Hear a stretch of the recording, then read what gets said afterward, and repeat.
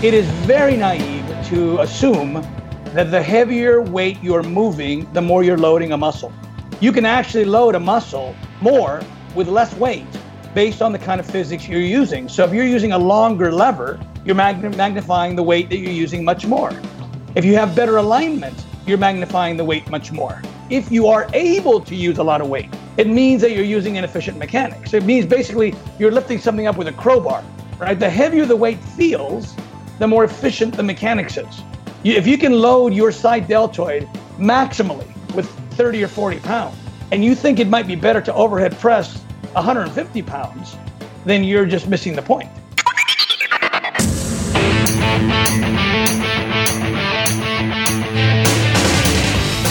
Hey, what's up, Inform Nation?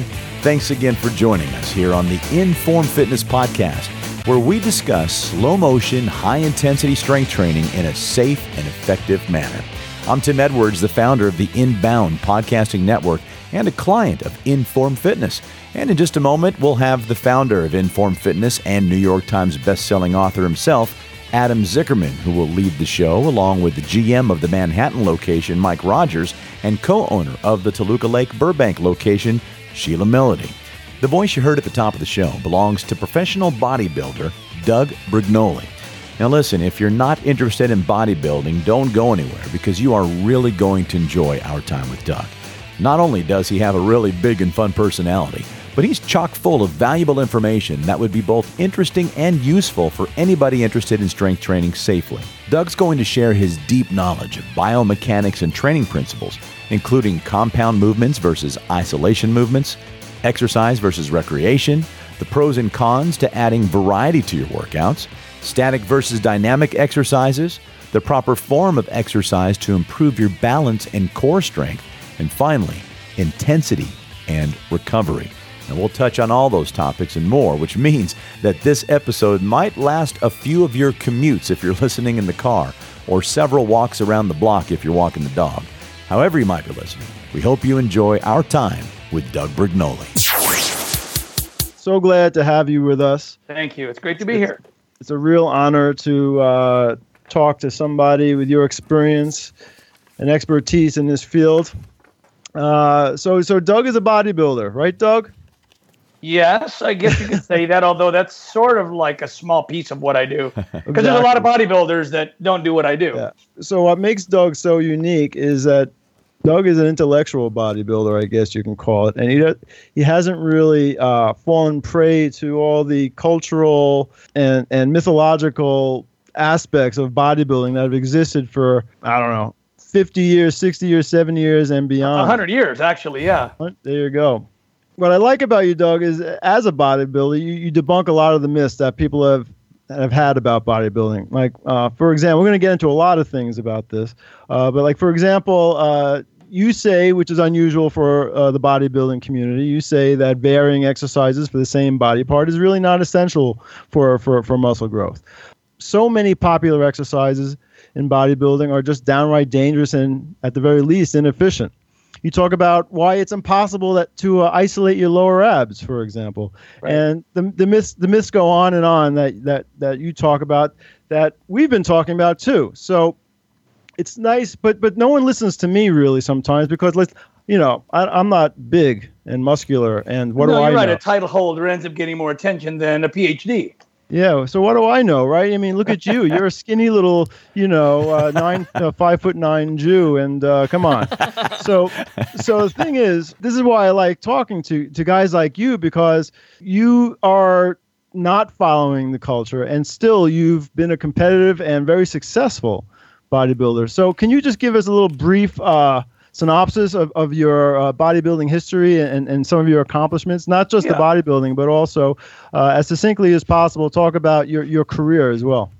All right. Well, I started weight training when I was 14 because I was very skinny and I just wanted to gain some muscle. And I was fortunate enough to be living about 5 blocks away from a gym that was owned by four-time Mr. Universe winner Bill Pearl.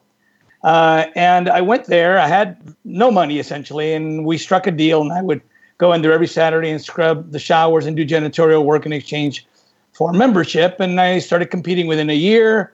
16 years old was my first contest. By the time I was 19, I had won Teenage California and Teenage America.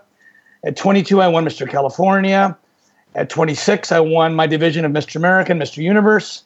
And I continued competing on and off until I was 56, which is a 40-year span of competitions, longer than most people, for sure, who've been in that sport.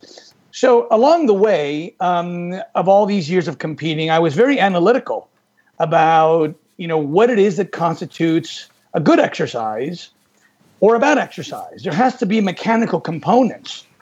And whatever those mechanical components are that could be deemed good or bad would naturally be consistent across the board. If incomplete range of motion is bad in one exercise, it'd be bad in all of them, for example.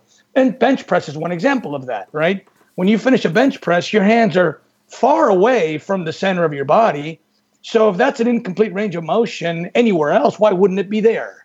So a lot of the things that I was realizing were very profound and have names, technical names. And I would later discover them as I would go to cadaver dissections and read university textbooks and just sort of ponder sort of the correlation between the physics, the anatomy, the sociology, the brainwashing that has, been happening through all these years that have led people to believe that certain things are just to be not questioned, like compound movements. And people will say, oh, you need a foundation in the power lifts to bodybuild. Well, there's just no logic in that, really. I mean, a muscle doesn't know if it's working alone or if it's working at the same time other muscles are working. So I came out with this book about a year ago called The Physics of Fitness, which basically explains biomechanics and explains what works and what doesn't work and why, and how physics and anatomy sort of join forces. And it's, I guess you could say it's making waves because it goes against conventional wisdom. As far as I see it, I always see approaching exercise and how to build a program for yourself as coming at it from two fronts. One, you have the biomechanics front, and then you have the physiology front. Right. All right. So what I'd like to focus on initially, because I do want to get into both fronts, but initially I want to get into this biomechanics front. And when I was first introduced to you, you had sent me a chapter of one of your books basically talking about compound movements versus isolation movements, which is really fascinating because when we were talking about beliefs before and all these beliefs that exist in exercise culture, one that can be traced back hundreds of years, like you said, is the belief that compound movements, otherwise known as multi-joint, multi-muscle type movements, are generally better than simple isolation movements, single joint, single muscle movements. Now, I want to talk about how this belief got started, but before I do, just for people listening that don't know the terminology, quickly explain the difference between a compound movement and a simple movement. As you said, a compound movement is a multi-joint, multi-muscle movement that some people refer to as functional, which is absurd because it suggests that something that isn't compound is dysfunctional, right? But that would almost suggest that if you do isolation exercises, somehow your body isn't going to be able to coordinate all of its various muscle strengths at the same time. It's absurd. I mean, yes, it's true that if you're doing dead hang cleans, you get skilled at doing dead hang cleans, right? So that doesn't necessarily mean that you can cross that over into something that doesn't look anything like a dead hang clean. It just means you're learning a skill. You're learning to coordinate all of the muscles that participate in that movement in a particular event. But the idea that it's a compound movement will then make you better able to use those participating muscles as compared to isolation exercises has no logic in it whatsoever.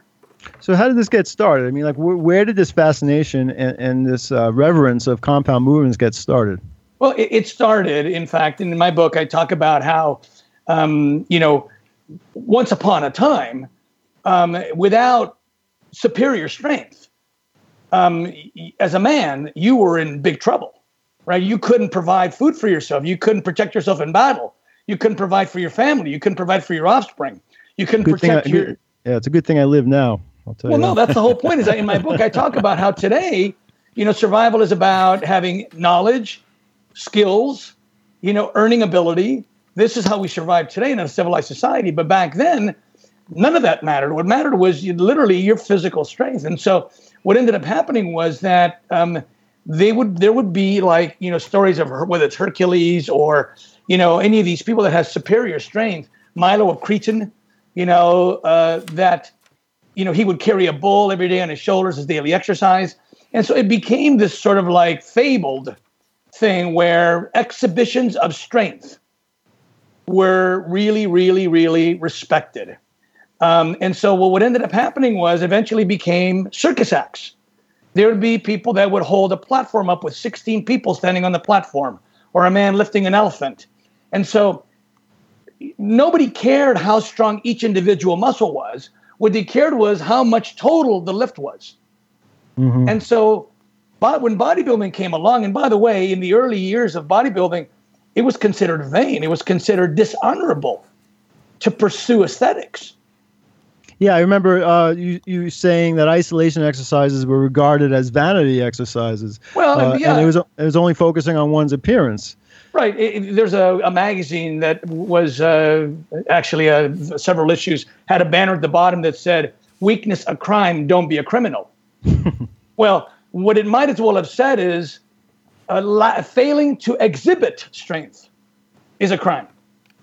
So if you did a variety of exercises that were isolation exercises, you could be deemed a criminal because you weren't exhibiting a large lift at one time.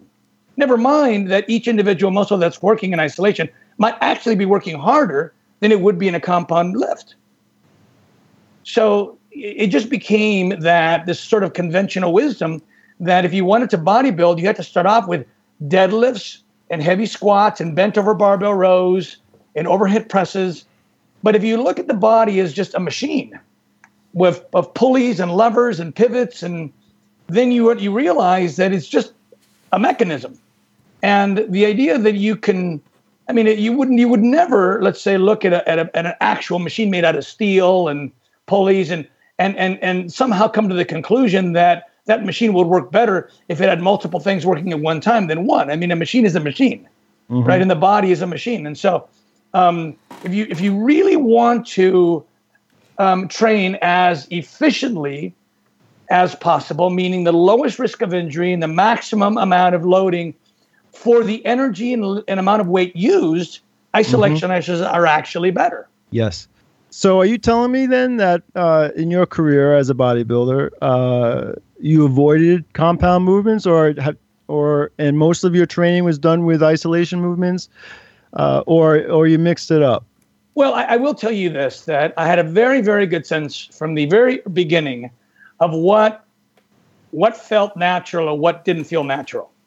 Okay, so a squat, for example, is a compound exercise, but it involves basically two natural movements, hip extension and knee extension.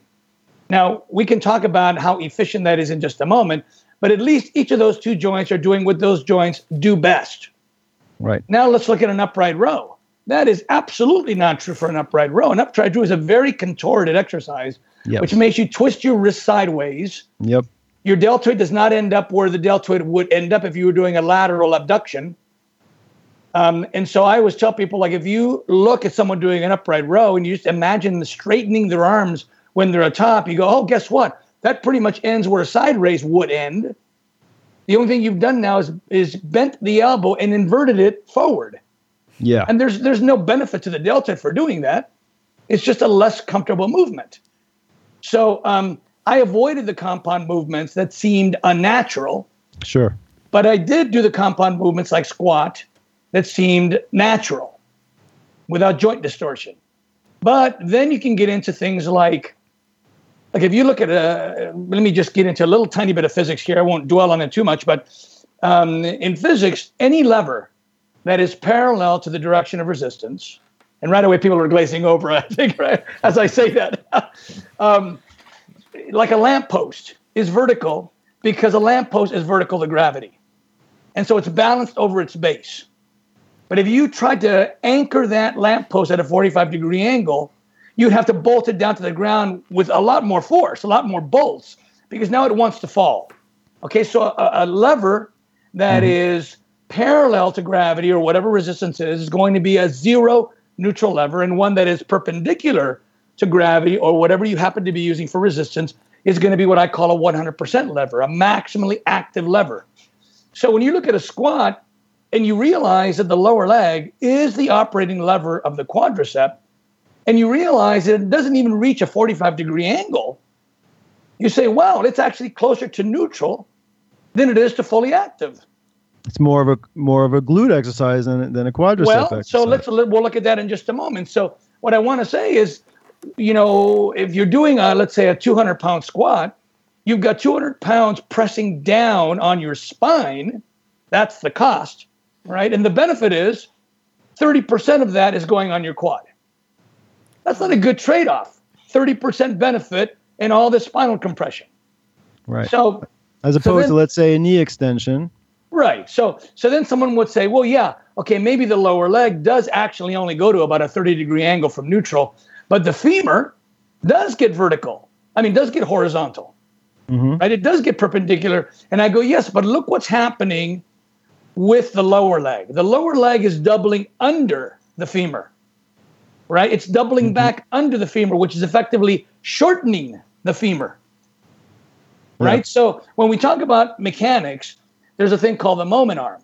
And the moment arm happens when you draw a vertical line straight up from, let's say, the heel, straight up and straight up through the hip joint.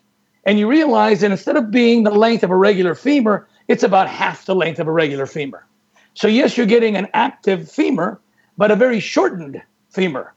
And someone says, well, how can we make that better? Well, ironically, the way you make the femur more effective is by taking that lower leg and instead of having it be an inward angle, having it be straight down. And then you've eliminated the quad.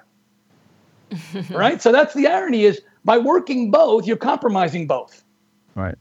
That's a good argument for why it's better to isolate, because as soon as you try to combining a glute and a quad exercise, you literally compromise both. You got a percentage.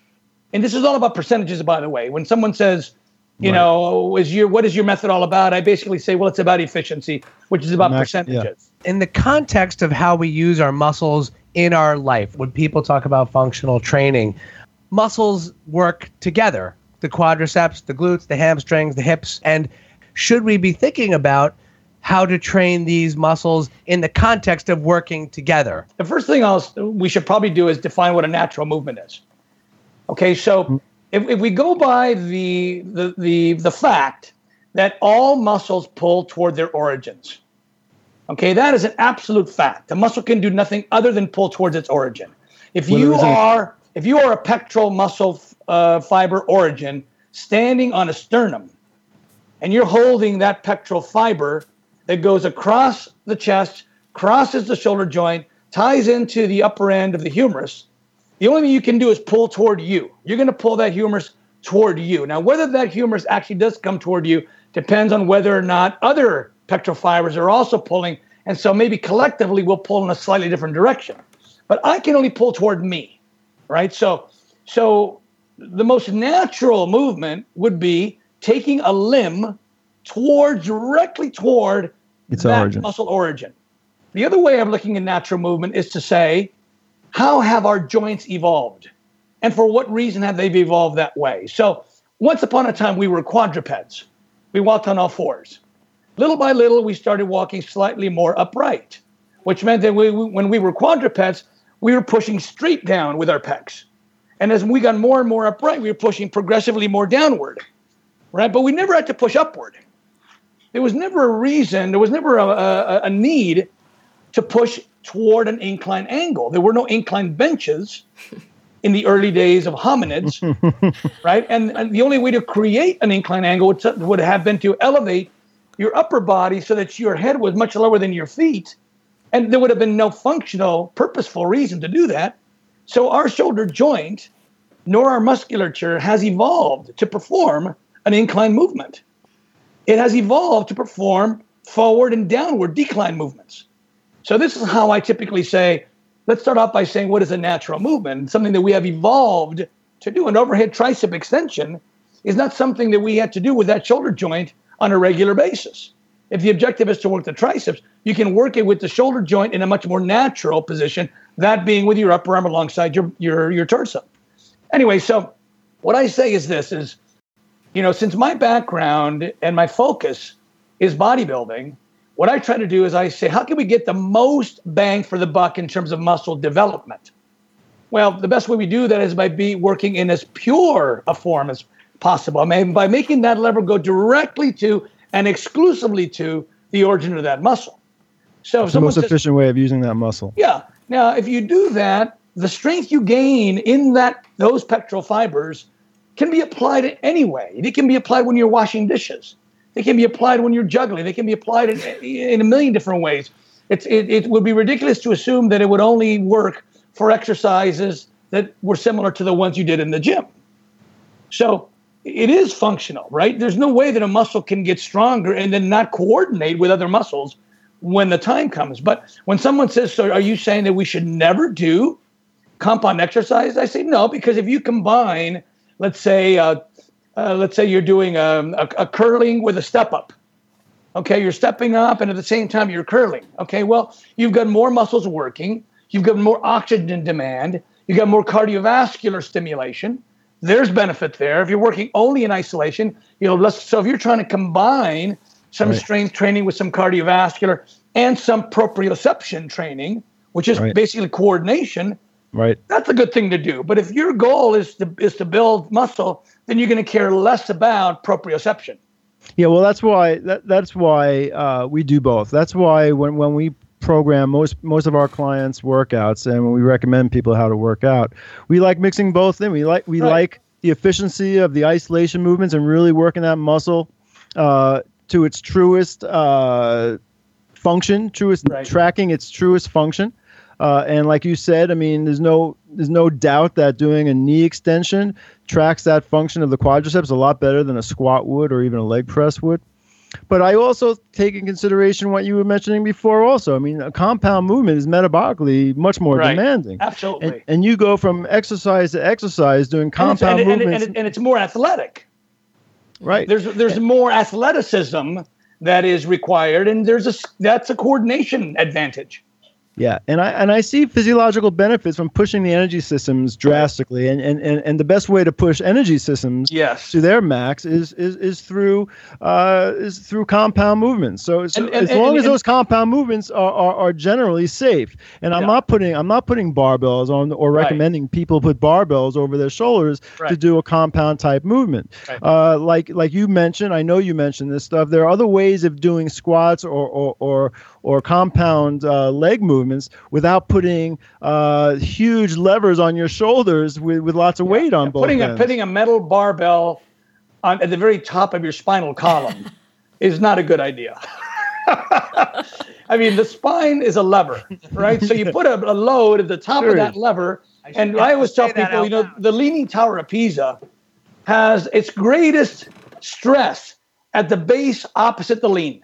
Yep. That's the lower back. Mm-hmm. Yeah. And so there's no way you're going to be able to put a weight at the top and not strain the lower back. A purist, someone like, let's say me, who just says, I want to get from point A to point B as forcefully and dramatically and as quickly as I possibly can, then I'm going to exclude the stuff that isn't maximally productive, right? But when we're dealing with the public as trainers, we also have to realize that there's a compliance issue. There's a motivation issue. Yeah. There's a fun enjoyment issue, right? So if we're too monotonous, monotonous, by the way, is certainly productive, but it makes it less fun. And there are some people with a psychological profile that just absolutely need some variety, or else they will get so bored they will end up quitting. And so for those people, it's better off to just keep things a little interesting, even if it means that what you're trading away is 5%, 8% productivity, but you're bringing more enjoyment to the program. And so it helps them with their compliance. If you were to lay out in the sun every day for 30 minutes, and after doing this for 2 months, you think you're plateauing. And so you think you need variety. So you decide that you're going to go try some incandescent light instead. Or you decide you're going to try some fluorescent light or infrared light or neon light, right? And you realize, no, because these aren't all equal forms of stimulation, right? So if you've plateaued from being in the sun, it doesn't mean that sunlight or UVB light or UV light isn't the best way to tan. It just means that you need a little break, take 3 days to 6 days off, and then when you come back, everything's fresh again, right? So now let's compare that to exercise. Let's say someone says, I've been doing these tricep pushdowns with the cable for the last 3 months. I think I'm going to switch to parallel bar dips.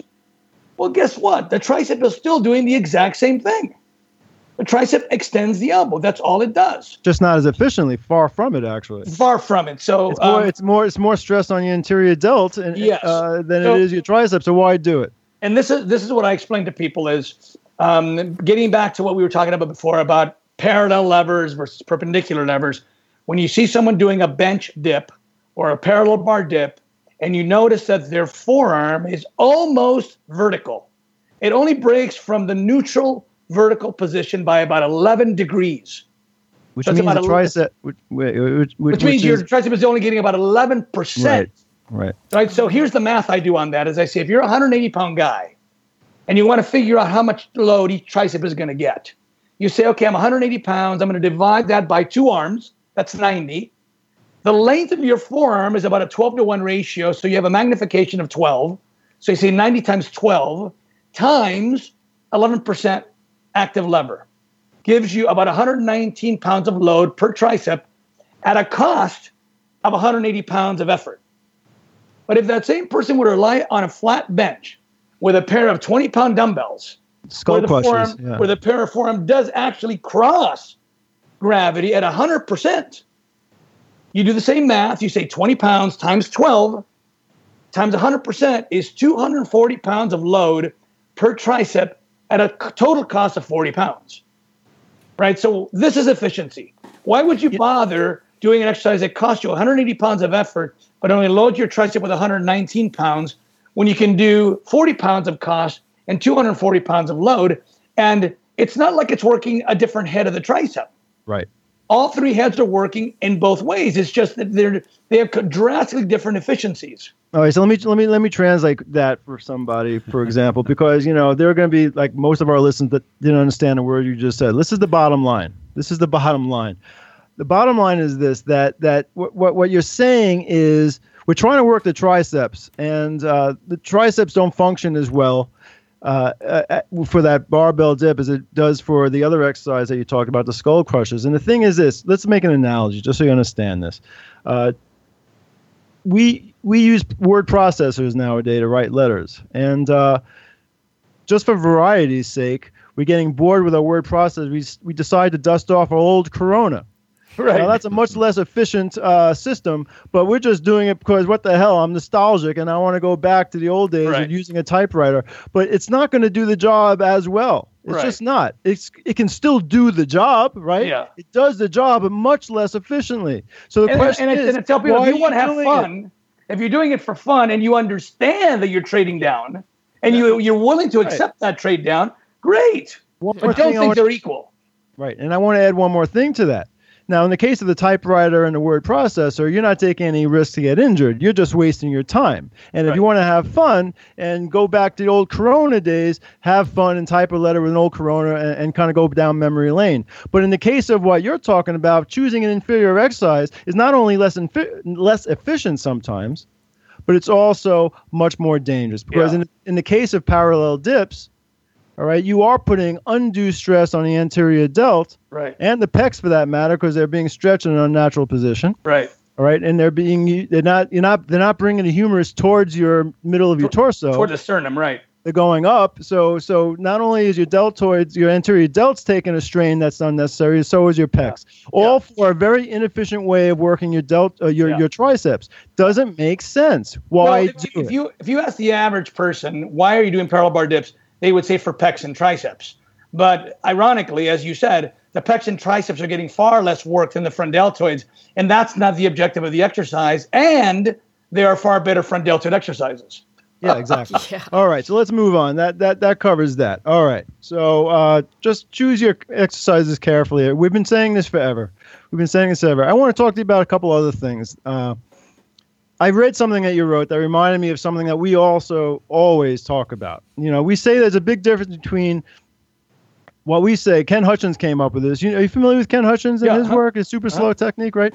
All right. So Ken Hutchins came up with what I consider one of the seminal articles in exercise history, which is the exercise versus recreation. And I know you agree with this because I'm going to quote something you wrote, actually, if you don't mind. All right. It says, this is you. It is important to understand the difference between the goal of muscular development, bodybuilding, and general fitness, and the goals which also involve the use of weights but are not intended for the purpose of muscular development or general fitness. For example, powerlifting and Olympic lifting are sports that incorporate the use of weights but are fundamentally different from the goals of getting stronger. The goal of a power lift is to lift maximum amount of weight in specific lifts. The goal of the bodybuilder or the person that's generally trying to get into good shape and get real strong is to develop the physique to gain a reasonable amount of useful strength to improve one's health and remain injury-free. So you're right there. So, it kind of reminds me of all the things that the brands CrossFit is doing and trying to make those sport and recreational activities into some kind of fitness program. Well, and then what I tell people is it is very naive to assume that the heavier weight you're moving, the more you're loading a muscle. Right. You can actually load a muscle more with less weight based on the kind of physics you're using. So if you're using a longer lever, you're magnifying the weight that you're using much more. If you have better alignment, you're magnifying the weight much more. Which means you don't have to use as much weight if you're taking those things into account. And it's in fact, let's go one step farther. I'll go so far as to say that if you are able to use a lot of weight, it means that you're using inefficient mechanics. It means basically you're lifting something up with a crowbar. Mm-hmm. Right? The heavier the weight feels, the more efficient the mechanics is. If you can load your side deltoid maximally with 30 or 40 pounds, and you think it might be better to overhead press 150 pounds, then you're just missing the point. The point is to overload the muscle, not to move a lot of weight. Again, now you're involving rotator cuff muscles that just can't handle that kind of strain when you add all that extra weight. Right. All right, good. All right. Another question for you. Static versus dynamic exercises. Some people add static contractions into their routine to increase strength and break plateaus. That's the thought process. Do you see static exercise as a viable technique, or is its application limited? I think it's extremely limited. Look, there have been a number of studies that have shown that isometric exercise is far less productive, both from the perspective of developing a muscle, enlarging the muscle, and from the perspective of gaining strength through a muscle's entire range of motion. It gains strength right where you're holding it. It gains a little strength in the other parts of the range of motion, but not nearly as much. So if you want strength, if you want let's use the word functional strength through a muscle's entire range of motion, you're better off using range of motion, right? So is there a place for isometric? Sure. If you have an injured joint, rehab, then you use it as part of your rehabilitation. But this idea that we're going to do planks as the best exercise for the abs would be like saying, well, let's just do static everything then. Let's just do static wall squat where you just hold the squat position. Let's just do static barbell hold. Let's just do static pectoral hold. I mean, if it's good for one, it's good for all. If it's not good for one, it's not good for all. Right? So the idea that people like the idea of doing planks because they think that, if you're a boxer and you're trying to improve the rigidity of your spine against an opposing boxer hitting you in the gut, okay, fine, that's a very specific application. But dynamic tension of the abdominal muscle is going to be more productive for the same reason that it's more productive on any other muscle of the body. So opening and closing the spine, I mean, if you look at the function of the erectus abdominis, it is spinal flexion. That's its job. So there are the origin and the insertion closer together.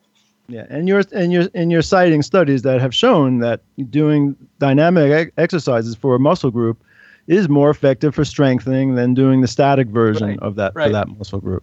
It's interesting because statics are done all the time, and people think there are some equipment being made. What about negative onlys? What do you think about negative onlys? I don't know enough about that. Again, this is physiology. And my specialty is mechanics. Right. Okay. I would have to refer to studies that were done to know about that. Sure. I mean, I know there's benefit to eccentric motion, eccentric tension. And so I would be far less critical of that than I would be of static. Sure, absolutely. But the reason why static is popular right now is because the industry has declared it to be popular right now. The industry needs to keep everyone with something new, right? Otherwise, how do you bring trainers back every year to a new convention, right? They need you to keep coming back. They need you to keep coming to new seminars. You know, it's not like the body changes from one year to the next. It's like what's good for the body this year is going to be good for the body next year. That's true. I think like a part of what creates debate is that people are different. They react to stimulus very differently. I mean, I know that the muscle is going to act the same way if it's flexed or if it's held in a static position. But observationally, I have plenty of clients who, when I try to do an ab crunch on an abs machine or, where they actually have to flex the abdominal muscles and they feel it and they get they feel like they stimulated the muscle, but they don't feel like they quote unquote worked out. Versus then I'll say, okay, holding a plank for, let's say, 60 seconds. They're like, man, that was like 50,000 times harder than doing what you told me to do before. And I feel it in my abs so much more. You know, you make a good point. And part of the game that we have as trainers is to, again, keep the workouts interesting for people and make them feel gratified by the workout they got. I will say, however, that when someone says, wow, I'm surprised that parallel bar dips only load my triceps with 119 pounds of load, it feels like I'm working so much harder. Yeah. Well, you are working so much harder, but the triceps aren't.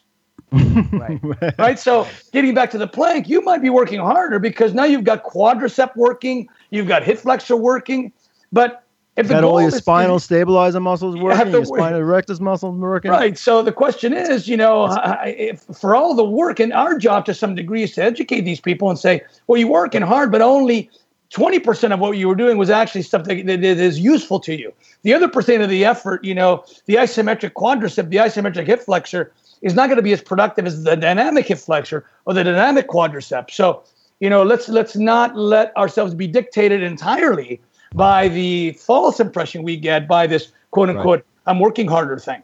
And because we're talking about planks, we're talking about hip flexor. And so what I want to say is that any time that you involve the hip flexor as part of an ab exercise, you already have a conflict. And the reason I say that is because the hip flexor, the primary hip flexor, as you know, is the psoas. Mm-hmm. And the psoas originates on the lumbar spine. So when you activate the psoas, when you activate the hip flexors, you are pulling forward on that lumbar spine. Well, the objective of an abdominal exercise is the opposite. It is to pull forward on the pelvis, on the tailbone, to curve the spine under. So anytime you're trying to do a leg raise, you have one muscle that's trying to arch the spine and one muscle that's trying to curve the spine. Very unsafe. Very unsafe. And, so it's unproductive for the abs. You end up getting a conflict of interest where neither muscle gets what it wants to do very well. Even if you can create a posterior pelvic tilt but maintain that position with that, you know what I'm saying? Well, yeah, I mean, look, like if you're doing, let's say, like a Roman chair knee tuck, where you're bringing your knees up and you're deliberately trying to pull your tailbone up under so that you can bring your pelvis up toward the rib cage, okay? But the legs stay where, but the best way to do that then is, to keep your legs up and then just keep that very short range of motion of that tuck. And that's all you have to do is that tuck. You don't have to have the legs going up and down so far. Well, but here's what I was going to say is whether you intend it or not, you're still activating the hip flexor. Absolutely. And that hip flexor is pulling forward on that lumbar spine. Yeah. And so it is actually making the movement less successful. Right. It is literally preventing the abdominal muscle from fully contracting because it has something that's actually blocking that from happening. And maybe even also causing strain on the back. Yeah. Now, here's the thing is like, I don't know if you've ever noticed this, but if you ask yourself, okay, any book that you look at, an anatomy book, will say, here's the origin, here's the insertion, right? Well, guess what? There's a pattern here.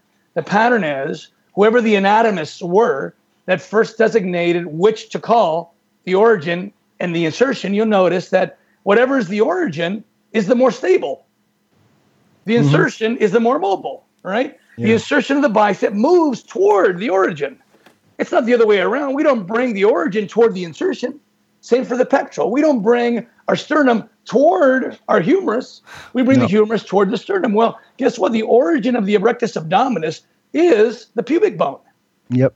The origin, the insertion, is on the rib cage. So the rib cage is meant to go down toward the pelvis, not the pelvis toward the origin. And either way, the muscle doesn't know the difference because it's just shortening. So the idea that you would try to tuck, you would try to bring the pelvis up toward the rib cage, thinking that somehow it's going to create a different effect. All you've done is just made an exercise more difficult than it needs to be with the same outcome or less outcome. All right, so we veered off a little bit because you were going to talk about the lower abs, not the hip flexors. All right, so can you work the lower abs? Well, no, just isolate the lower abs. The reason I even mentioned lower abs is because the exercise that's always given as the one to improve your lower abs is the leg raise. Right. Or the abs don't even connect to the legs. Exactly. Right. So the idea that you're raising the legs to work a muscle that isn't even connected to it is ridiculous, right? So the only thing you can sort of imagine is that, while I'm bringing my legs up with a different set of muscles, I'm also bringing my tailbone, my pubic bone, up toward my rib cage. But if you have two guys on a tug of war, and first the guy on the right is winning, then the guy on the left is winning, that tension is going to be even throughout the whole rope. It doesn't matter who's winning. It doesn't matter which end is moving toward which end. Tension is always even throughout. So you can't isolate the lower abs. You cannot preferentially load. Now, here's what's interesting. They did an EMG study on about 8 different exercises, and they connect an electrode to the top row of abs, the next row. And by the way, for those people that are listening that don't understand the genetics of this sort of thing, the dividers between those rows of abs are called tendinous intersections. Those are essentially tendons. So it separates your six packs from each other. They've been there since birth. You can never add another tendon. So if you've already gotten super lean and you know that when you're lean, you have a 4-pack, you can never get a 6-pack or an 8-pack. You cannot add tendons, right? What you have is what you have, right? But what I was going to say is the muscle fibers that stretch between the tendinous intersections have a very, very slightly different contractile ability. So what this EMG study discovered was that always, regardless of the exercise, regardless of whether it's a cable crunch, a machine crunch, a leg raise, whatever it is, you're always going to get slightly more contraction in the upper rows, second most contraction in the next row, third most contraction in the next row. And the reason for that is logical. Again, mechanical. The ones that contract with most force are straight across from the place of your spine that bends most. Right. That's why you will, no matter what you do, you can do a leg raise from here until the day you die. You will never get more contraction in the lower fibers than in the upper fibers because that is, again, genetically predetermined. The all or nothing principle. Well, it's all or nothing. The abs are slightly different, except it's still not variable. You're always going to get more in the upper than in the lower, regardless of what you do. But the fact that the rectus abdominis is anchored at the rib cage and at the pelvis, for that muscle to do its job, it has to contract in its entirety. Okay, so you cannot exclude part of it. I'm chiming in here for the first time. Hey, Sheila, because of the abs. Welcome to the show, Sheila. I've been listening, paying attention. But the abs are a big, big thing with obviously everybody that we train. So what is the best ab exercise that you recommend? Well, okay, there's 2 things you said right now that are buzzwords. One is the abs are a big, big thing. Yes. Oh, that's actually not true. Okay. Well, I mean, for clients, it's a concern. No, They always talk about. I know that is what they come to us and complain about. But the reason I say it's a buzz is because what they're really saying is, I want to get rid of the fat that's covering my abs. Right. We tell That's what them they're that. actually saying. They're calling it the abs, but they're not saying that their abdominal muscle is, only a 4-pack and not a 6-pack or weak. Right. They're saying, I want to work on my abs, which is code for I have fat there that I want to spot reduce. That's true. Okay, yeah, so we that's do tell part people of the problem. And then the next part of the problem is that,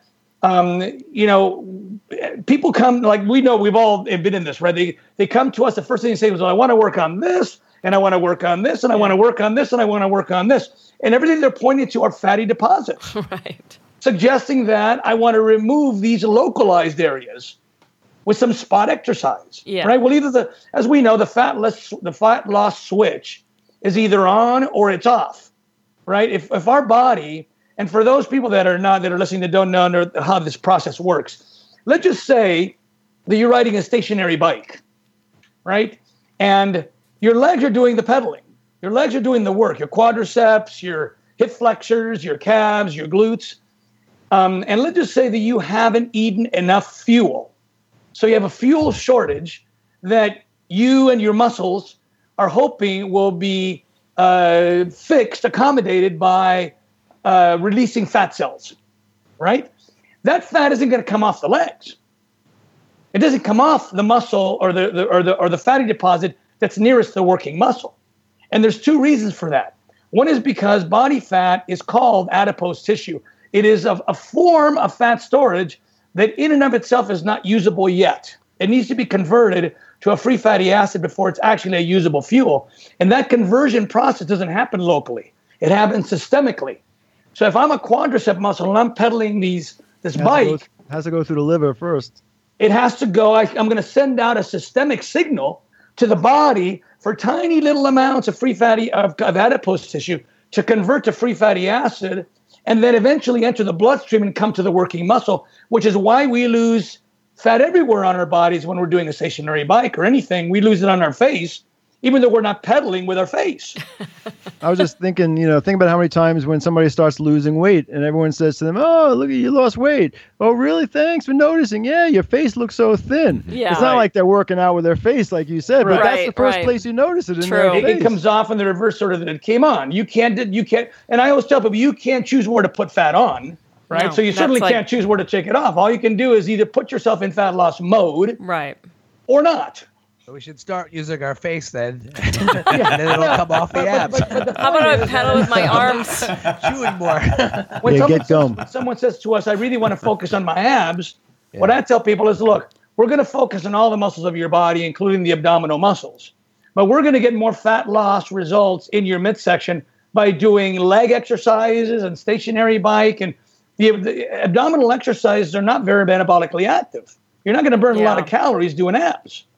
Right. No. So, and you're certainly not going to get a lot of localized fat loss doing abs. Suffice it to say, if you want to lose, you want a six-pack ab, just watch what you eat. Anyway, we were talking about dynamic versus static movements, and dynamic. When you talk about dynamic movements, you're going through a range of motion. When you talk about dynamic movements, it's hard to have that conversation without also talking about speed of movement, how quick these reps should be, momentum. So there have been arguments in the annals of exercise, of course, as you know, is that some people say that explosive movements are using speed and momentum to help you train for certain movements in real life and sports. In other words, if you are an athlete and you are required to play basketball, for example, and be very quick on the court, or a boxer that needs to be quick, that you should train quick. And when you're lifting weights, you should be lifting weights explosively to mimic that sports movement or to improve your quickness. Would you agree with that? Yes. I would say if you're sports conditioning, you want to mimic your sport as much as possible.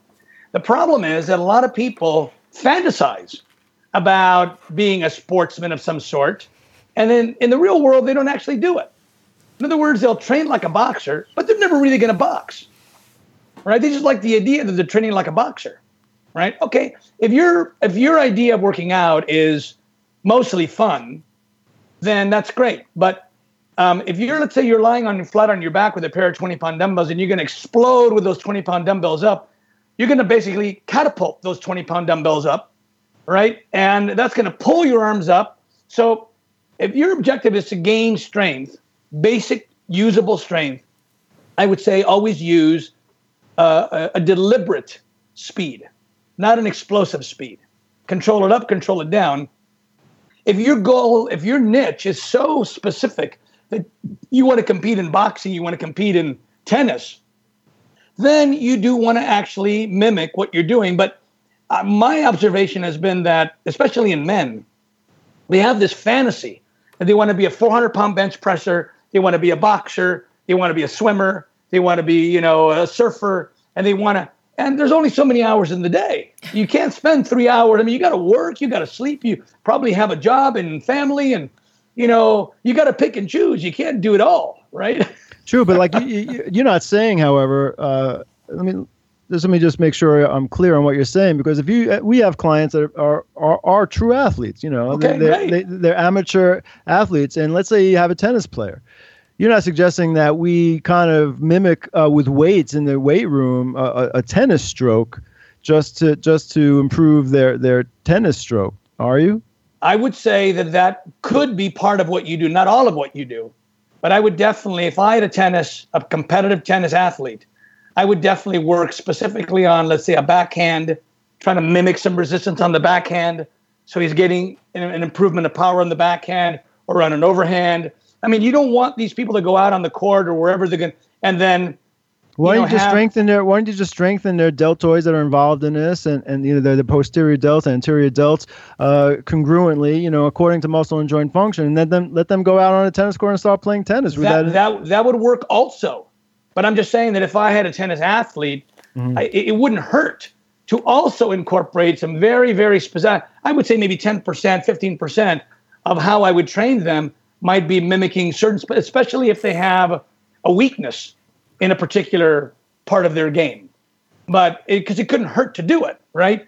But if you didn't do it, they're still going to improve on the tennis court just because they've worked the muscles that are involved in that stroke.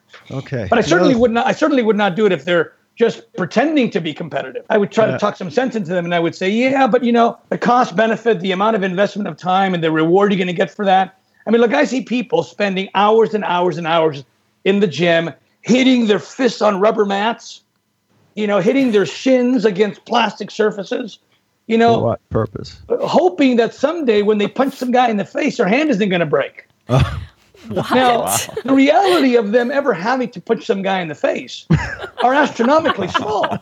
But in the meantime, they're developing arthritis. They're probably attracted to themselves. Right? So, more practical for like our situation is, for example, like a lot of golfers, for example, do a lot of resistance. There's things with medicine balls and all sorts of things where resistance backwards, resistance forward. And Adam's point is about oftentimes, with too many repetitions of that, you're taking them out of, proper muscle and joint function and perhaps injuring them while training before they even get to the point where they want to swing. And I agree with that. There are some things that you could actually argue are more damaging to you along the way. Like if you're a pitcher and you're doing a lot of repetitive pitching in the gym, and that's already a stressful thing to do. Exactly. All you're doing is adding to the stress.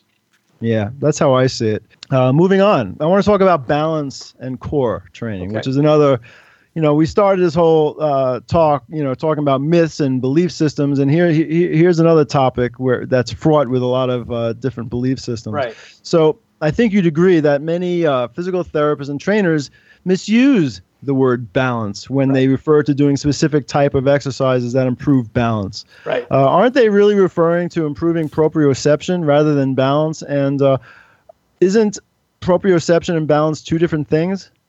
Yes, absolutely. Balance is equilibrium. Balance is an inner ear. Also, the bottoms of your feet and your eyes are the sensors that basically inform you whether you're standing upright or leaning to the right or about to fall, whether the ground you're standing on is flat or not. That is actually balance, right? And as people get older, their senses start to deteriorate. Their eyes, they have neuropathy, so they don't feel their feet as much, right? So when someone says, I lose my balance, well, they could have inner ear problems. They could have visual problems. They could have, neuropathy problems.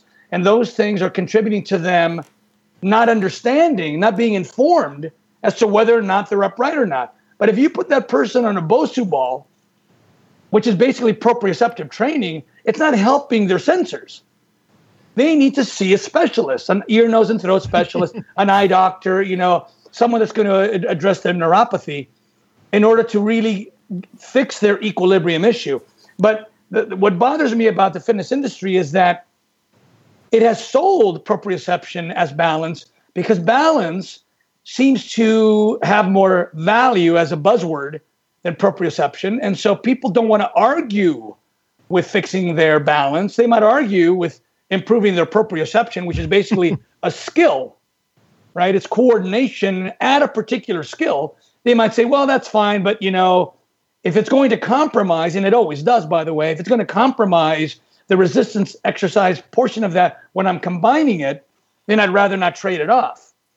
So doing unstable exercises, like doing, let's say, a set of squats on a Bosu ball or a wobble board or something like that, that you don't feel that improves balance for somebody. No, what it improves.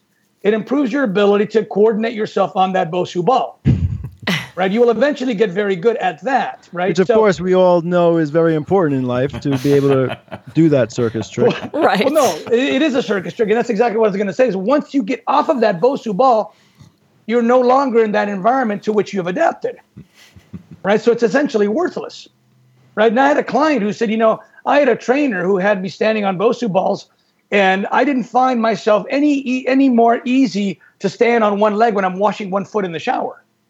Right. Well, that's because when you're standing in the shower, it's not the same thing as standing on a Bosu ball. You got good at the Bosu ball coordination trick. So That's what you got good at. It's like learning how to juggle. So when you're talking about balance and strength, I find that I have some of those exercises in yoga. Yoga, standing on 2 feet, balancing, standing on 1 foot, whatever. And I really like doing those. And I definitely, it's a skill, but you don't feel that, to me, I guess that has an impact on my confidence, maybe. My confidence and my ability let's talk about that. And here's where we can't ignore the sociological aspect of fitness. Right. Right. People pick certain types of exercise for identity-based reasons. Okay. So they'll pick yoga because it appeals to their sense of identity. Or they'll pick martial arts. Or they'll pick bodybuilding because something about that label appeals to them. They want to be known as holistic, or they want to be they want a certain, image, belief system, right? Yeah. And it's all part of, like, you show up with your rolled up yoga mat. You say your namaste, it's part of. It's true, and I love it. It's part of, but it is. Very few people say, from a mechanical standpoint and a physiological standpoint, here's how I've improved in yoga. What they say is, don't I look good in this particular pose? Here's a picture of me on a beach. Well, it also helps. I feel like it also helps with release of stress, and my hips are tight, yes. And it definitely helps. No, listen, I'm not poo-pooing yoga. Okay, Let me just explain. What I'm saying is that we have to understand that there's certain aspects of anything that we select, right, that are based on our ideals and our sense of self. Selection bias. So when and part of what happens when we do this proprioceptive training, this Bosu ball training, yoga training, standing on one leg, part of what happens is that we improve at that thing. And when we improve at that thing, we feel successful, right? And that feeling of success may or may not be misplaced. In other words, yes, you can be proud of the fact that you've gotten better at standing on one leg. How useful that is in day-to-day life, whether or not that's actually lowered your cardiac risk factors, whether or not, it's going to make you live longer. Well, maybe you get an acting position where you have to be a stork. Well, I think it helps with your focus. Honestly, it helps with your focus. For practical purposes and thinking about it from a training perspective, like the idea of just forget like a wobble board or a Bosu ball, but just the idea of standing on one leg, practicing doing that. Clearly, I would assume for most people, standing on 2 legs is more stable than standing on 1 leg, just because of the nature of the way our bodies are in general, okay? Right. In life, going back to training people, let's say the elderly population who are very concerned about falling all the time, being knocked into, tripping over a crack in the sidewalk or something like that, and being able to sort of catch themselves or put all of their weight onto one leg for a split second just so to prevent them from falling.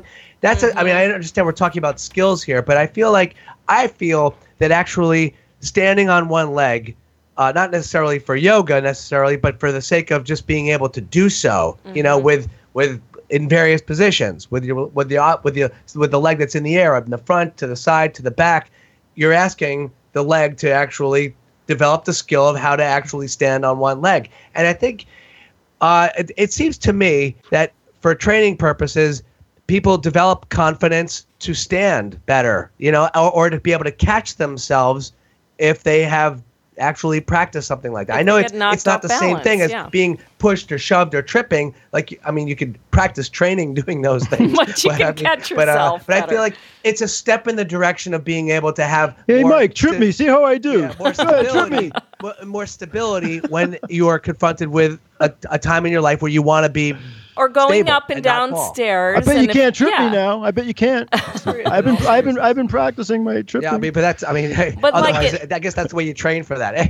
All right, well, just sneak up behind me. So let me kind of do like the Pink Panther, So let me parse that out for you. Okay, first of all, we're talking about actually sort of vastly different things. All right, what happens is as we get older, we narrow our movements down to straightforward. When we're young and we're playful and we're playing in the beach and on the sand, we're playing volleyball, we're doing lateral movement, we're doing backward movement, we're jumping up and down. And as we get older, we pretty much move straight forward, right? So we lose our ability to move laterally. We lose our ability to coordinate our brain with these automatic leg movements, right? So let's just say that you are at a party and somebody has put their purse down right next to your right foot. And all of a sudden you realize that as you started to move to your right, something blocked your foot. By this point, you've already leaned your body weight so far over to the right that you are going to fall. Having stood on one leg will not help you. What will help you is having practiced lateral movement, repositioning that foot. So if I were training you, I would say, okay, here's what we're going to do. I'm going to throw this basketball to you. You're going to shuffle 2-3 stops to the right. You're going to catch it, throw it back. You're going to shuffle to the right. And maybe I won't tell you where it's going to go. It won't be right, left. You'll have to think. And then all of a sudden, your feet will start to become automatic again. Okay. Because preventing falling is more about coordination. Mm-hmm. It's more about having your legs work in autopilot. Right. It's not about standing on one leg. Literally, when you're standing on one leg, you will not prevent a fall. It may give you the false sense that you will prevent a fall, but a fall happens when you've leaned your body weight too far over, and the only thing that will save you is lifting that leg and moving it somewhere else, and that has to have happened time and time again in some kind of exercise program, where you're actually learning basically athletic coordination. Right. That makes complete sense to me to evolve into that. I guess what I'm saying, when you're dealing with an elderly person, I feel like in my mind, I was thinking step one could be starting with getting the muscles activated. I know that the skill of standing on one leg is not the same thing as being pushed, shoved, or tripping over something and having to catch yourself. Well, I train seniors, and I have a lady that's about 78 years old, and this is exactly what we do. I have her shuffle. Yeah. I started off having her 2 steps left, 2 steps right, catch the ball, throw it back. She's thinking about the ball. She's not thinking about her feet. The other day, we were in the gym. Guess what happened? She got her foot snagged. She lifted it, repositioned it, and said, "Oh, my God, I did it." Well, that's exactly what you train to do. When your foot snags, you have to have autopilot, auto reaction to lift and replant. And that is very different than standing on one leg. Right. Okay, that's number one. Number two is the muscles that you're talking about that are activated on one leg do work with 2 legs. Right? When you're squatting, when you're doing calf raises, when you're doing leg extension, hip extensions, hip flexion, those muscles will be strong if and when you have to lift that leg and reposition it. Yeah, I've always said that. I agree with you 100% on that. Yeah, but here's what happens is if someone says, I like the way I feel when I'm standing on one leg on a Bosu ball, I like what that does, whether it's right or wrong, I say, okay, great. But try not to do it at the same time that you're doing your dumbbell curls, because you'll compromise the dumbbell curls. Right. True. Now, if you're okay with that, then I would say, okay, so the actual question would be is how much am I losing in terms of the compromise to the dumbbell curls, and how much am I gaining in terms of the one-legged, whatever you want to call it, stability? And I would venture to say that you're going to gain maybe 5% benefit on the leg part and lose 10 or 12% on the dumbbell part. You're going to lose more than you're going to gain. But if you want to do them, I would suggest doing them separately. I would want to add one thing, and this is kind of, it's not too common, but it's something to consider anyway. When you're doing these one-legged exercises to improve proprioception, balance, call it what you will, you have to also take into account the person you're doing it with. Because I have a couple of clients, for example, that have knee issues, and they're a little bow-legged. And when you're standing on one leg, you actually strain the knee, and you can actually hurt the knee by standing on one leg. So here you're working on balance, but you're actually going to screw up the knee or the lower back for that matter. So you have to be careful with the person's and by the way, anatomy. Even if they don't have that, that's exactly what happens in all cases. So for those who are listening, here's what happens. You're standing on two legs. You basically have a foot under a knee, under a hip, right? Now, if you were to just lift one leg up off the ground, you're going to fall to the side you lifted unless you reposition the standing leg so that it's straight in the center of your body, right? So that means instead of having two parallel legs, your one remaining standing leg is actually now turned sideways. That changes what's called the Q angle at the hip. And in order to compensate for that Q angle of the hip, the lower leg goes the other direction, which is called valgus, which is what you're talking about, which is that knee having to compensate. So you get this person who's standing with a pair of 20 or 30-pound dumbbells. So now he's added a load to the Q angle and the valgus. And you've got more hip strain and more knee strain. You can damage a knee and hip. You can. And at the same time, he's compromised his ability to coordinate the curling movement in exchange for what he thinks is going to be better equilibrium. Yeah. No. Maybe better proprioception in that one specific thing, but how often will that be necessary? And it becomes riskier when you have older people because they're the ones who have the knee and knee problems, the instability in the knee. Right. You're much better off probably just doing some knee extensions with them and really just strengthen the quads. And, so while we're talking about one-legged things, let's talk about one-legged squats. Oh God! Right, we see people doing these one-legged squats, and again, this delves into the sociological issue, which is a guy's in the gym, he sees a guy doing it, and right away he feels challenged. Hey, I bet I can do that. Well, that isn't the reason why we should do things. It's not like, we're not kids anymore. I mean, when you're 12 and 14 years old, you want to keep up with the kids. But, when you're 40 years old, 50 years old, you want to make sure that you're getting nothing but reward and very little risk, right? So the guy goes over there and maybe he has a conversation with the guy that's doing the one-legged squat. Why are you doing that? He goes, I'm improving my core. I'm improving my balance. I'm doubling up the load on one leg instead of using, my body weight on two legs. I'm using my body weight on one leg. So I would say, okay, let's parse all of this out. If it's just a matter of load, you can actually hold weight, dumbbells in your hand and compensate for that load factor. Use two legs, maintain your balance, maintain your neutral spine, right? And get that aspect of it. What about the balance? Well, again, we're not talking balance, we're talking proprioception. But more importantly than that, in the Q angle and the valgus and all this, is what I'm going to say right now. If you see a person doing a regular two-legged squat with good form, you'll notice that their back is slightly arched, right? They're holding a neutral spine. Mm-hmm. You will never see a neutral spine on a one-legged squat. It's rounded. It's rounded. Mm-hmm. And there's a very, very good reason why it's rounded. Not that it's beneficial. It's a very clear reason. But here's what happens is, and we haven't talked about this, but I know you know about reciprocal innervation. For people that don't know what reciprocal innervation is, it's basically the body has a system that involves the central nervous system so that you won't compete with yourself. If you're doing a bicep curl, the central nervous system turns off. Yeah, the tricep shuts off. Okay.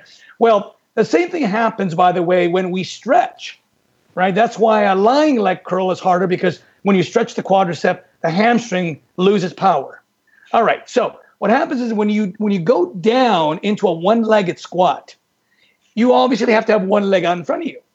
Well, the fact that that leg is out in front of you means that you are actually stretching your hamstring, right? And the lower you go, the more you have to lift that leg up. And the more you lift that leg up, the more of a hamstring stretch you get.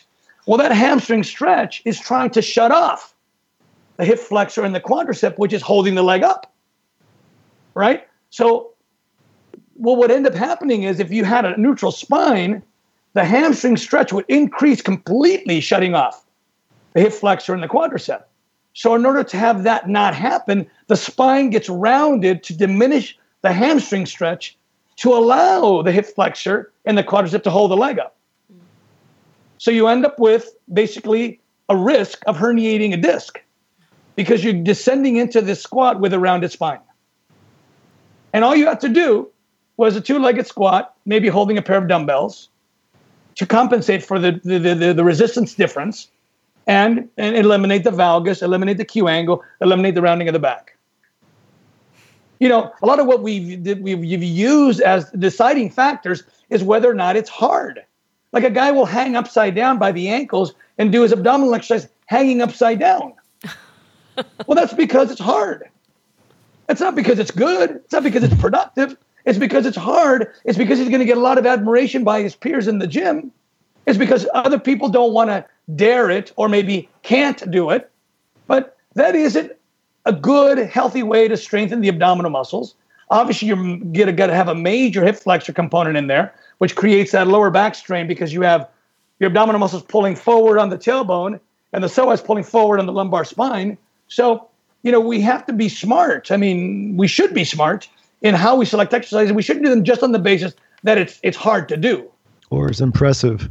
Yeah, we should. It's hard to sever that, but a lot of people are completely ruled by showing off in the gym. Honestly, I think that's the great majority of people who walk in our door and walk into gyms everywhere is when they feel, quote unquote, the workout. I mean, it's really hard. That's what dictates that they got a good workout. Right. You know, unfortunately, you don't see the results that day. You see them over time, or you don't. But there's also a reason why a lot of people don't stick to their workouts because they don't get results over a short time. Well, and you know, the fitness magazines. By the way, you know, there's a reason for everything, right? And fitness magazines have a good function in our society, right? But let's face it, if you were the publisher of a magazine, a lot of the exercises that we know are best are not very interesting to look at or photograph. The ones that are more dramatic, the ones where you're hanging from your ankles, the ones where you're doing a one-legged something, those are more dramatic. Right, so they make a better visual. One-arm push-ups. And when you I was going to say, like the physical therapists have people doing one-legged stuff all the time. Oh, you know, and that's not fitness magazine. That's medical rehab type of stuff. You know, and if I can make this one comment about physical therapists, and again, there's a time and a place for everything, and there's a good way and a wrong way to do everything. But I remember one time I saw like a 5-point method of physical therapy. And one was, you know, assessment, and then this, and then this, and this. And the fifth thing was return the patient to the thing that injured them. In other words, if overhead presses are what injured you, the goal is to be able to get that person to be doing what they were doing before. It's like, no. How about re-educating people and saying you shouldn't be doing overhead presses to begin with? But doing overhead presses is natural. Now look, well, I got a funny story about that. But what I was going to say is if you're a pitcher and you have to, if you're going to make $1 million or $10 million because you are one of the greatest pitchers in the country, all right, well, maybe the risk to the shoulder joint is worth the risk, right? Is worth the money you're making. But for people that are not making millions of dollars, you know, it's just not a sensible thing. What I was going to say was I actually heard someone say, what happens if you get stuck in a basement and something heavy lands on the trap door above you, and the only way for you to escape is for you to push that trap door up and out? Oh my God. And you haven't done overhead presses. Shit. And I thought, oh, you've got to be kidding me. You're screwed, man. I mean, does anybody even have a basement anymore? With that type of door. Yeah, but I mean, it wouldn't be outside. And by the way, and I never do overhead presses, by the way. I haven't done them in 20 years. And my deltoids have I can tell your shoulders look a little right. No, but what I was going to say was if I found myself in that situation, I'd be able to push that trap door up just fine. My deltoids and I mean, it's not the healthiest thing to do, as you said, on a repetitive basis. But it's funny. We're moving right now. We're redoing our house and we're redoing the floors. So we had to move all this furniture off our main floor into the upstairs. And my wife and I actually carried a small couch upstairs. And she works out with us. Credit to my wife. By the way, a little aside here, just to kind of plug my wife a little bit. You know, we've been married 10 years now, and she's been working out with me ever since we met. Oh, wonderful! She's been doing high intensity exercise ever since we met. And here we are. She wasn't doing it before she met you? No, she wasn't. She was doing the conventional stuff, and anyway, that's a whole other story. But yes, she's been around me ever since, and I'm very proud of her. She's very dedicated to it.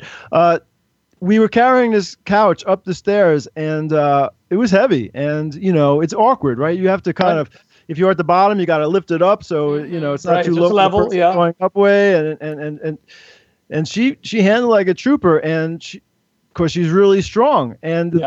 But what's really funny about this is we never practice. When she trains with me, we never do that particular movement. Somehow, however, she got that couch up the stairs. It's amazing. Well, that's the whole point I made earlier. Was if the muscles are stronger through isolation exercise, they'll know what to do when the time comes.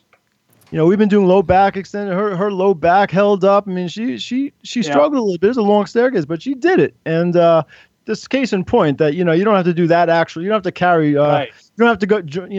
Join a moving company to be strong and moving one day. Yeah. But I also think like doing our exercise, because we're always, when you're lifting the heavy weights very slowly, in perfect form, and you're being guided to do that, you do that for years and years. Whenever you're doing a movement, you're more mindful of it. You're more mindful of your movement and how you're doing it. You're aware of what's doing the work. Yeah. That's an excellent point, Sheila, because, we think about those Tai Chi masters that move so slowly, but I wouldn't want to throw a punch at those guys. Yeah. Right. So we're running out of time, Doug, and I do want to, I can talk to you all day, actually, but I don't know how our listeners are going to feel about that. But but I do have one more thing I'd love to talk to you about, and that is the topic of intensity. Yep. All right, we're talking about, which is different from just working out hard, right? And this comes up recently in the New York Times article because they were talking about, they had an article about rhabdo, or technically speaking, rhabdomyolysis. Myolysis, yeah. Yeah. Is that how you say it? Rhabdomyolysis. Yeah. Myolysis. Yeah, I guess so. Anyway, rhabdo for short, and right. That's a condition in which damaged skeletal muscle breaks down very rapidly, and it can really lead to kidney damage. It's a very bad condition. It's been getting a lot of press lately because high intensity workouts, have definitely come into vogue. The brand CrossFit comes to mind, and all these boot camps and the high intensity spin classes, which is what this article kind of talks about. This woman who was doing a spin class, she ended up with a case of rhabdo. Which is a very serious medical condition that sometimes is not reversible, and you can actually have long-lasting effects from that. Right, because the muscle releases toxins that affect the liver. Exactly. Right. So, extremes aside, because that's an extreme case, and they are relatively rare, and I think some people have a genetic predisposition to reaching that.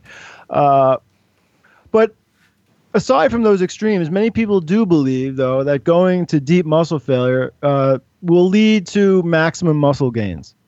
The harder you work out, the deeper you inroad a muscle, the better your gains. So in regards to intensity and recovery, do you agree with that? Is there a right amount of intensity? How do you measure intensity?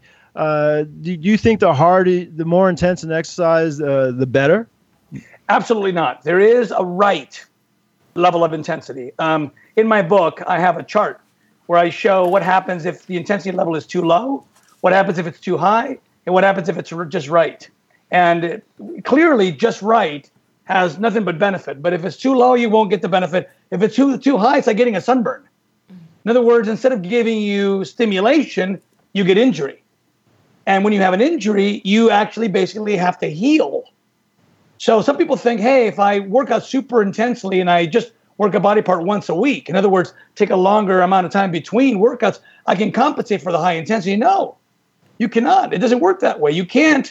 It's not like recovery time is the great equalizer. Like if you do more frequency, you can do super low intensity.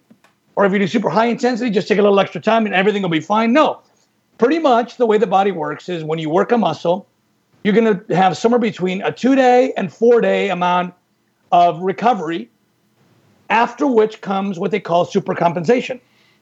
That's when the muscle is getting stronger, right? So the goal is to not work that muscle again, assuming you've worked it relatively hard, to not work it until you've passed recovery and have gotten into supercompensation. All right, so this is kind of yeah, go ahead. I'm sorry. Supercompensation then goes up and then back down.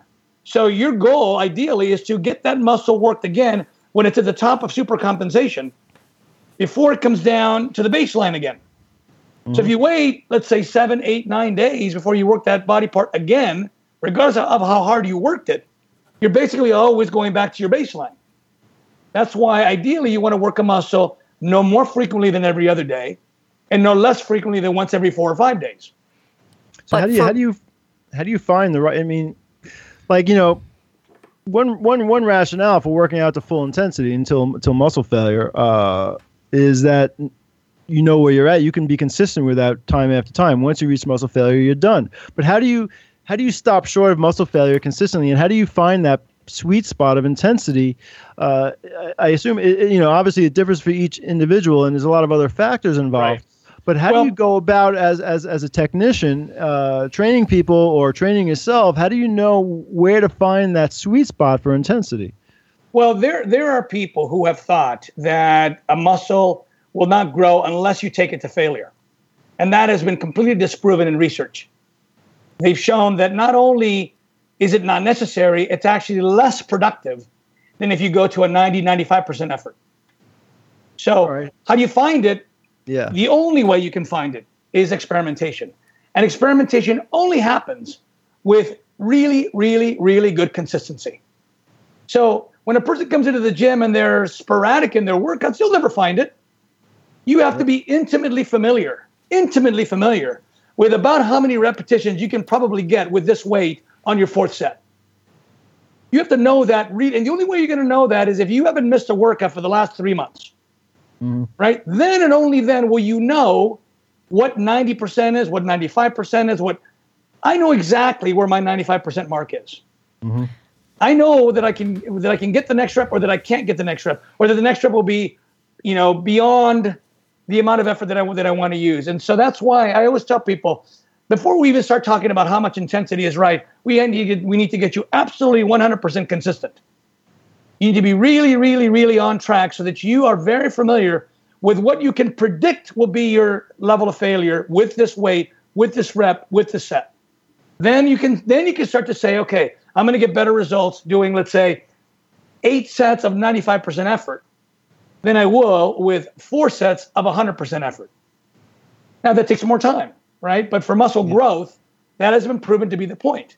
You will get better growth with a little bit more volume and a little less intensity. And by a little less intensity, I basically just mean less than max. I don't mean like 30% intensity. Yeah, don't wimp out.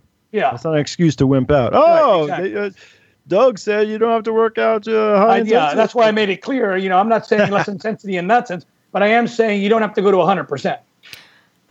Well, all right. For what purpose are you talking about here? Because it's like what we do is we do 1 set to, we call it temporary muscle failure, but it's usually just I would think that most of our clients are only doing about 95%, because they can't go that intense. Right. But they don't time have it. The psychological makeup. Yeah. Yeah. So we do time under load. So we're timing it. We're checking we are their talking time about a couple different things. I mean, in my context usually is bodybuilding.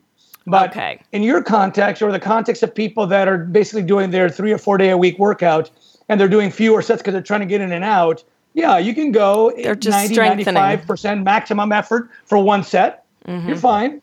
Yeah, and stay very strong and way into old life. But yeah, bodybuilding's a whole other ballgame. I mean, obviously volume and varying intensity and you got to be so exacting when it comes to maximizing muscle hypertrophy. And you have to have the genetics too. I mean, what I'm noticing is some people do better, like you were saying, Doug, some people do better at this level of intensity and this amount of reps versus somebody else. I mean, there's so many just genetic components alone that can affect all this, not to mention what else they do in their life, their stress levels, their age, their sleep. It goes on and on. Well, I was going to mention that when you talk about intensity, you have to take into consideration their age, their hormone levels, their nutrition, how much sleep they're getting, their other activities that are requiring calories. All of that factors into how much intensity is appropriate for that person today. Yeah, but you also said something that's very key, and that is, the starting point for all this is consistency. And I can't tell you how much I implore that to all my clients that, you have to be consistent with this. Yeah. That is the most important. I always tell people intensity and frequency are far less important than consistency. Consistency and frequency and regularity matter much more than intensity. Amen, brother. Thank you very much. Well, this has been great. I really appreciate all the time you spent with us. We'll have to do it again sometime. My pleasure. Oh, God. All right. I'll take you up on that. All right. It's a deal. Thanks again to professional bodybuilder, trainer, and biomechanics expert, Doug Brignole, for joining us here on the Informed Fitness Podcast. We will have links in the show notes to Amazon for you to pick up Doug's book, $1 Million Muscle, a historical and sociological perspective of the fitness industry. And also in the show notes, as always, will be a link to grab Adam's book, Power of 10, the once-a-week slow-motion fitness revolution. Included in Adam's book are several exercises that support this protocol that you can actually perform on your own if you are not currently near one of our 7 Informed Fitness locations across the U.S. And to find out if you are lucky enough to be near an Informed Fitness, click on over to informedfitness.com. There you'll find blog posts from Adam. We have several videos and, of course, bios and photos of all the trainers that you're hearing here on the Informed Fitness Podcast. We really do appreciate you, Informed Nation, for joining us each and every week. And until next time, for Sheila Melody, Mike Rogers, and Adam Zickerman of Informed Fitness, I'm Tim Edwards with the Inbound Podcasting Network.